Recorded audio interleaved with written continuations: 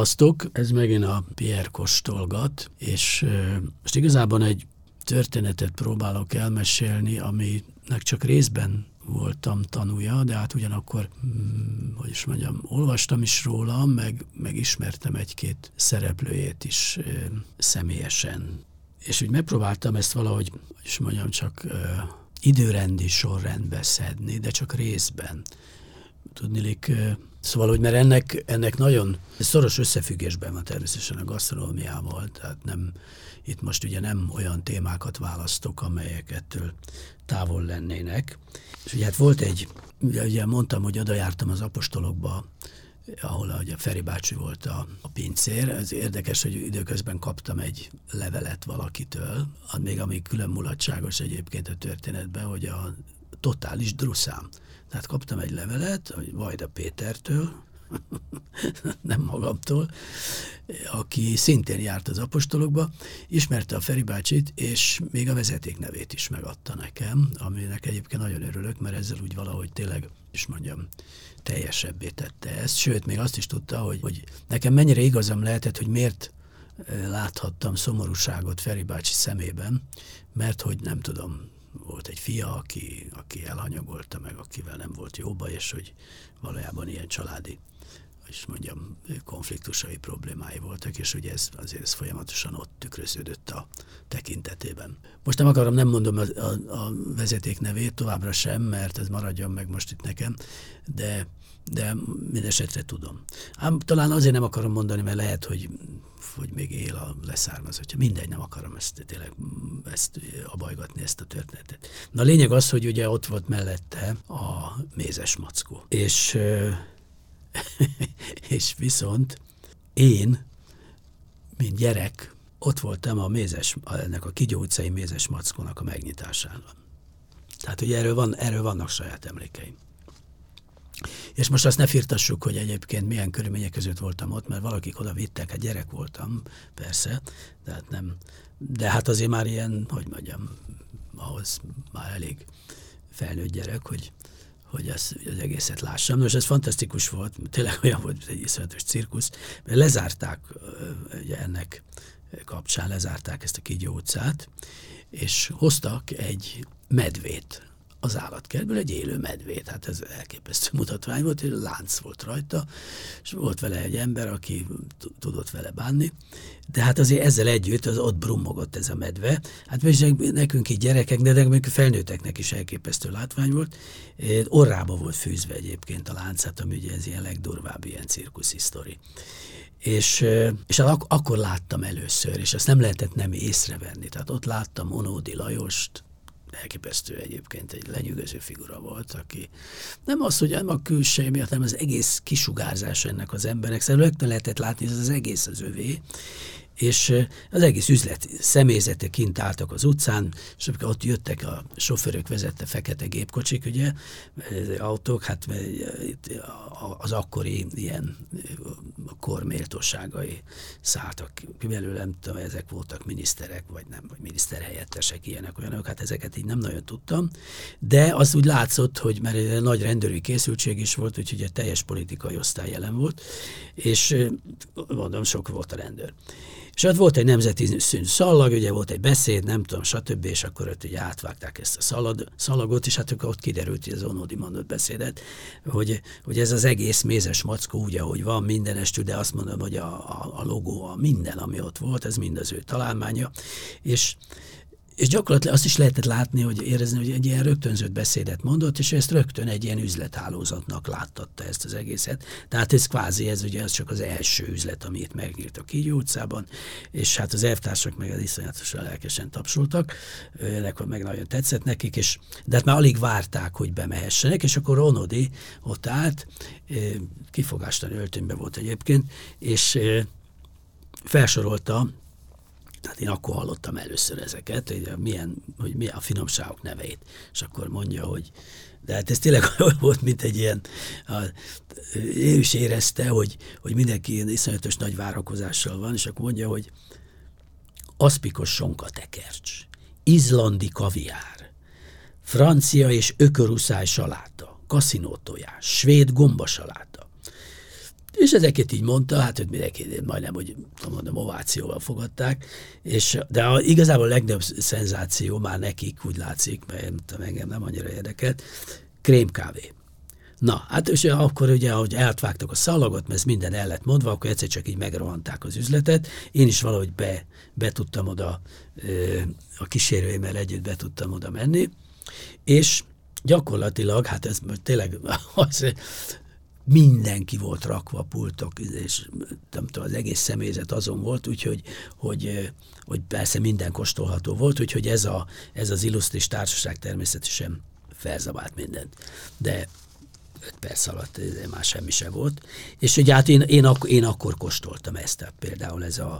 azóta is így, hogy mindig ezen gondolkodom, hogy mert nem néztem ennek utána svéd gombasalátát, hogy mitől svéd, azt nem tudom, de hogy az ma is itt van. Na és érdekes ugye, hogy ez a mézes mackó persze utána nagyon sokáig ott maradt a Kígyó utcában, még szerintem hát most nem emlékszem, de a rendszerváltozásig majdnem, vagy a 80-as évekig biztos, és abszolút hozta egyébként ezt hát mit tudom én, akkor már nem volt akkora szenzáció, de hogy működött. Ez az izlandi kaviár egyébként, ez ilyen iszonyatosan apró szemű volt, és azt is csak később tudtam meg, hogy valójában már lehet, hogy az első nekifutásban még az eredeti kaviár volt, de aztán később, amikor lehetett kapni, már én is vásároltam ilyen kék tetejű, ilyen kis üvegdoboz volt, az már nem frankó kaviár volt, tehát hogy az valami ilyen műkaviár volt. Na, szóval ugye ez itt ugye, és akkor engem ez az egész Onodi féle történet, ez ugye nagyon megfogott, és akkor, amikor perbe fogták az Onodit, akkor persze én már voltam 14-15, tehát már azért tudtam, hogy mi történik, meg újságot is olvastam, meg hallottam is róla. Ugye ez egy iszonyatos nagy botrányos történet volt, és akkor ugye ennek azért utána néztem, hogy itt miről is van szó, és akkor ugye kiderült, hogy ki is ez az Onodi Lajos, aki egyébként 1920-ban született, és segédmunkás volt, és aztán meg villanyszerelő volt a Ganz és társa villamossági gép, vagon és hajógyár RT-vel ott dolgozott. Ez egyszerű melós volt egyébként villanyszerelő, aztán lett művezető, de hogy valójában tehát ott dolgozott, ez volt az ő foglalkozás, még a gasztronómiához semmi köze nem volt.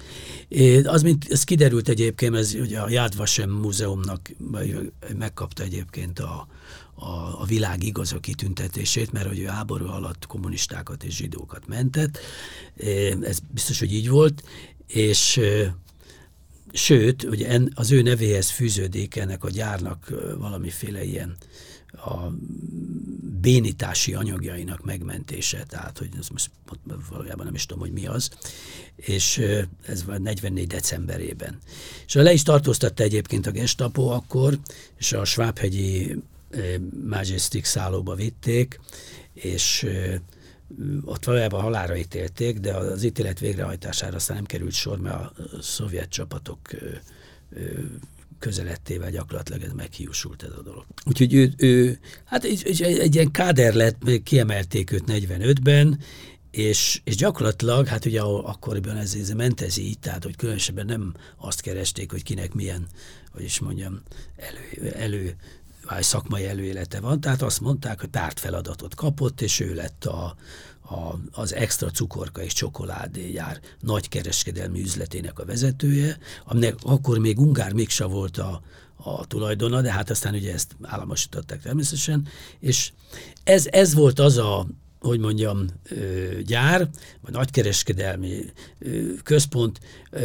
amelyik ellátta a fővárosi édesipari üzemeket cukorra. Hát ennek egyébként óriási jelentősége volt ugye a háború után, szóval ez egy nagyon komoly feladat volt. És valójában ugye ez az Ungár Miksa, ugye ezt az egész Ungár családot maga Onodi mentette meg az elhurcolástól, és aztán ott ismerkedett meg az ő, hogy mondjam, villájukban, ugye hát ahova beszállásolták különböző embereket, ott volt egyébként Vas Zoltán, és ugye valójában tehát ő bízta meg ezzel a munkával. És ugye ez ment is ez a dolog, és aztán ugye addigra már ő bedolgozta magát, és 49. októberében ugye arra felkérték, hogy szervezzen meg, és akkor ez egy vadonatúj entitás volt, a Buffet Nemzeti Vállalat, amit egyébként most már nem lehet azt mondani, hogy szakképzetlensége ellenére, mert hogy valójában valamennyi tapasztalata már 45 és 49 között azért valamennyit összeszedett ebből. Tehát ő ezt véghez vitte, meg is csinálta, és ez a vállalat aztán 50-től elkezdett működni, és az államosításokban egyébként az összes büfé, eszpresszó, ez mind valójában oda került ehhez a Buffet Nemzeti Vállalathoz, és aztán pedig elkezdte ő fejleszteni is ezt, ugye, és azok ezek a nagyon fontos építkezéseken, mint tudom én, a Dunapentelein, ott a Kazincbarcik, ugye ott a munkások ellátása is az ő feladata volt. És akkor ezekhez aztán ugye még hozzácsapta a színházi vállalati közület és egyéb strandokon lévő különböző büféket, akkor a sportpályák területén levő kantinak, ez nagyon fontos volt, ugye, mert ő egy ilyen teljes foci őrült volt az Unodi, és ugye hát ő hozta létre a Népstadion büféhálózatát, akkor ő vezette be, az ő ötlete volt egyébként a mozgó büfékocsi, akkor az összes ilyen április 4-e, május 1-i felvonulásokon ugye mind ott voltak ezek a büfékocsik, ilyen mozgó büfék, akkor a Margit-szigeten még külön, akkor most ez a vállalat, ez akkor átalakult aztán a étterem és büfé vállalattá, és aztán ezt, nem is tudom, kiemelték ezt, és ezt közvetlenül a belkereskedelmi minisztérium alá helyezték, tehát és ezt ő irányította, és gyakorlatilag az összes, innováció, ami ezen belül elmondható, az mind az ő nevéhez fűződik. És aztán ugye volt én ezt is nagyon kedveltem, ezt az esetet, erről csak olvastam persze, és inkább csak, így látom magam előtt, ez nagyon szép lehetett, ugye, hogy csináltak egy ilyen mackó büfét, egy ilyen mézes mackót csináltak 1960-ban a moszkvai Gorki Parkban is. Hát ugye ez egy óriási dolog volt, ugye ez lett ennek a franchise-nak, mint mondjuk az első darabja, és óriási sikere volt egyébként ott Moszkvában, és ugye akkor volt egyébként ebben az időben volt egy nagy moszkvai kiállítás is, ami persze ugye ez 60-ban volt, tehát ez a felszabadulástól eltelt 15 év eredményeit bemutató kiállítás volt, ami hát ott megjelent a Hruscsov, meg ott volt természetesen Kádár János,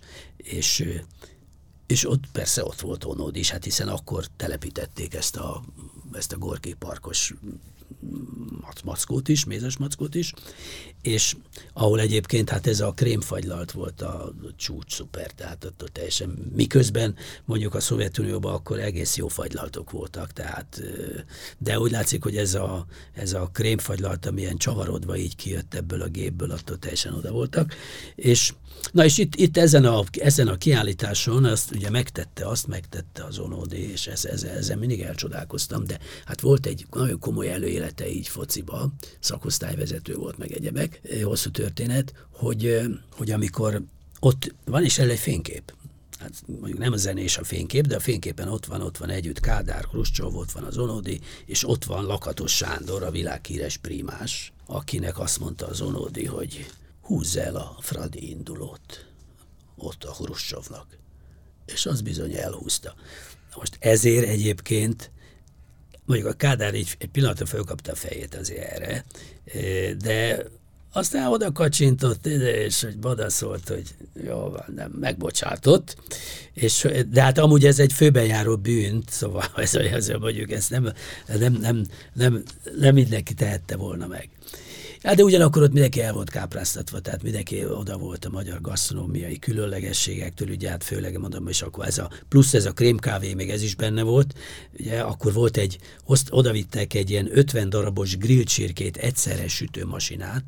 ahol így forogtak ezek de hát attól is teljesen ki voltak, úgyhogy ebből egyébként 2 is volt ebből a gépből, úgyhogy ez egy ilyen rövidre tervezett protokolltárgy, vagy mondjam találkozó volt, de hát pont emiatt is, ugye az Onodi miatt is, ez abszolút elhúzódott, tehát hogy teljesen ezt a protokollt felrúgták, úgyhogy ez egy nagyon nagy büszkesége volt. Na, és azt mondom, hogy ez az Onodi, tehát egy mindenható pali volt. És úgy utazgatott a világba, ahogy nekik tetszett. Fölhívta, nem tudom, a Malévot is mondta, hogy akkor a holnap utáni New York-i gépre ő akkor föl is szállna, meg el is menne, és így kapott vízumot és mindent, tehát hogy iszonyatosan benne volt a tutiba a pali. És ez nagyon nagy király volt, de ez mondjuk természetes volt, hát hiszen ennek a, hogy mondjam, legfontosabb vállalatnak már az evés-ivás már akkor is nagyon fontos volt, és ő ezt iszonyatosan jól használta. És hát természetesen ugye ilyen-olyan, amolyan elvtársak, a főügyésztől kezdve mindenki, föl se tudnám őket sorolni, ezek mind ott potyáztak, vagy ettek, vagy ittak, ennek a mézes mackónak volt valami alsó, szuterén helysége, be volt rendezve, oda is jártak. Szóval most nem azt mondom, hogy nem volt ő egy szent ez a pali, de nagyon jól csinálta, amit csinált, és óriási eredményeket is ért el, ami természetesen hát ugye nyilván nagy irítségre adott okot, meg ez az egész, hogy utazgatott a világba, hát és ugye hát akkor tört ki a botrány, azt hiszem, az 64-ben volt, hogy éppen New Yorkból tért vissza, és Bécsbe leszállt, és addigra már ugye már a magyar újságok már írták főcímmel, hatalmas ezekkel, hogy lebukott az Onodi, a büfévállalat, stb. Nem tudom, mit találtak ott, ilyen visszaéléseket, és a többi. Tehát valami egészen durva botrány volt kibontakozóban, és ami hát ugye azt jelentette, hogy az Onodit, hogyha ha belép magyar földet beteszi a lábát, akkor nyilván le fogják tartóztatni, és stb. De az Onodi annyira biztos volt magában, hogy ez nem fordulhat elő, hogy mikor leszállt Bécsbe, és hát ez is imádom, ezt is annyira gyönyörű jelenet, ugye ezt is olvastam, hogy sétált a Kertnerstrassen, és ott az Európa szálló teraszán egyébként mindig ott ültek a magyarok, aztán jóval később, még valamikor már a 60-as évek végén, 70-es évek elején, akkor már én is ültem ott, akkor ezen az Európa teraszon ott ültek, és ott ült Pap Laci, meg Adler Zsiga, ott ültek ezen a teraszon, mert ezek meg valahol nem tudom hol voltak, milyen box haknin, és hát persze olvasták már, akkor a magyar lap, eljutottak oda, ott ültek, és akkor itt integettek a Onodinak, hogy menjen oda, hát az oda ment, ott leültek, és akkor ott ültek, és mutatták neki így ezt a címlapot, hogy balhé van. És a Pap Laci állítólag, hát azért imádom ezt, letérdelt az Onodi előtt, és úgy könyörgött neki, hogy ne menjen haza. De hát az Onodi mondta, hogy nagyon kedvesek, nagyon szép dolog, de hát ő bizony, ő nem abszolút ártatlan, ő nem is tudja, miről van szó, úgyhogy ő szépen fogta magát és hazament. Hát, hogy most ezt jól tette, vagy nem tette, azt ugye nagyon nehéz megmondani, hát ennek az embernek gyakorlatilag az életét ketté törték. Innentől kezdve azt lehet mondani, tehát ez egy rendkívül tragikus sors. Ugye sok mindent mondanak, ugye letartóztatták, kiderült ugye, hogy ebben az ügyben az elkövetési érték most még az akkori, hogy mondjam, nagyságrendben sem igazán volt egy komoly összeg, ráadásul az Onodinak személyesen ez semmi az ég egy világon közel nem volt, de hát természetesen erre nem volt alkalma, hogy ezt különösképpen bebizonyítsa, meg hát nem is úgy mentek a dolgok, ugye. Itt a Kádáriak is, ugye, hogy mondjam, hát valamilyen módon ezt be kellett áldozni, valószínűleg, hogy az ő bőrére is ment a játék, ezt írják. Mai történészek egyébként próbálják ezt valamilyen módon így összekötni azzal, hogy amiben talán még akár lehet is igazság, nem tudom, hogy a nagyon kemény vonalas kommunisták, főleg ugye a Hruscsov bukása után megpróbálták a Kádárt is valamilyen módon kikezdeni, és esetleg őt megbuktatni, és azt gondolták, hogy esetleg az Onodin keresztül, akivel egyébként ugye egy ilyen nagyon mondhatni, nem tudom, bensőséges vagy jó viszonya volt, de nem is a viszony volt a lényeg, hanem az, hogy ez ugye szimbolizált valami fajta, ugye ennek a szocialista rendszernek valami fajta egy kicsit ilyen elburjánzottabb, vagy hogy mondjam, szabadabb változatát, és ugye ezt szimbolizálta az Onodit, tehát hogyha az Onodit ugye kivonják a forgalomból, akkor esetleg úgy gondolhatták, hogy talán a Kádárt is meg tudják ezzel buktatni, de hát aki ennél mondjuk sokkal okosabb volt, és ugye ez nem sikerült. De hát az Onodi életét azt tökéletesen tönkretették. Hát és nem beszélve arról is, és ennek van egy rendkívül, hogy mondjam, fájdalmas mellékszála, ez a bizonyos Bara Margit féle szál, ugye, ahol hát ez aztán a legabszurdabb. Tehát ez a két ember, és ezt nyugodtan lehet erre, akár esküt is teszek. Ez a két ember, ez nem ismerte egymást, tehát soha az életben nem találkozott Bara Margit Onodi Lajossal, viszont az újságok azt írták, ugye, hogy olyan, hogy mondjam, erotikus orgiákon vett részt a Bara Margit, ahol nem tudom, öntötték csokoládéval, és lenyalták róla, és ez mind az Onodiék szervezésében is oda jártak a ezek, meg azok, meg amazok. Szóval valami egészen iszonyatos történeteket, tehát ugye ezt a szerencsétlen Bara Margitot a Nemzeti Színház színésznő, jó gyönyörű, egy erdélyi nő, aki hát fedhetetlen erkölcsű, egy gyönyörűségért, nem is értették az egészet. De az Onodi se, tehát, hogy, és ezt a nőt befeketítették, bemocskolták, akkor kirúgták a Nemzeti Színházból, soha többet valójában, tehát ketté törték a karrierjét, ugye hát megbecstenítették mondjuk, ugye ezen keresztül így. És olyannyira egyébként volt egy ember, aki kiállt mellette, Szirtes Ádámnak hívták, aki Pártak könyvével elment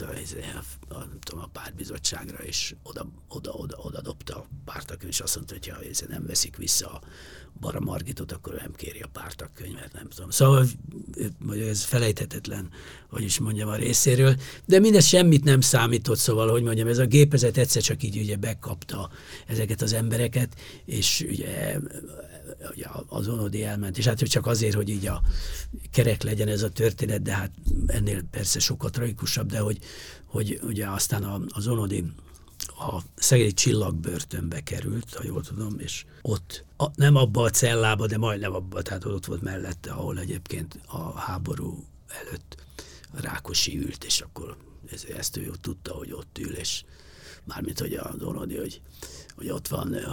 és hogy itt ült valamikor a Rákosi, és hát ő ott maradt, ott volt ő 4 évig, nem tudom, valami asztalos műhelyben dolgozott, és teljesen tönkretették ezt az embert. Szóval, és ugye hát most ugye a gasztronómiai vonatkozáson keresztül kerültem valahogy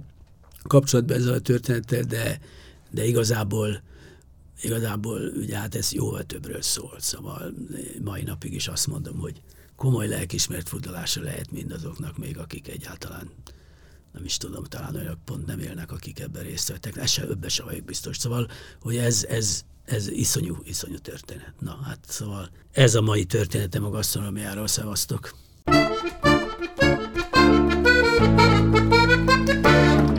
A műsor a Béton partnere.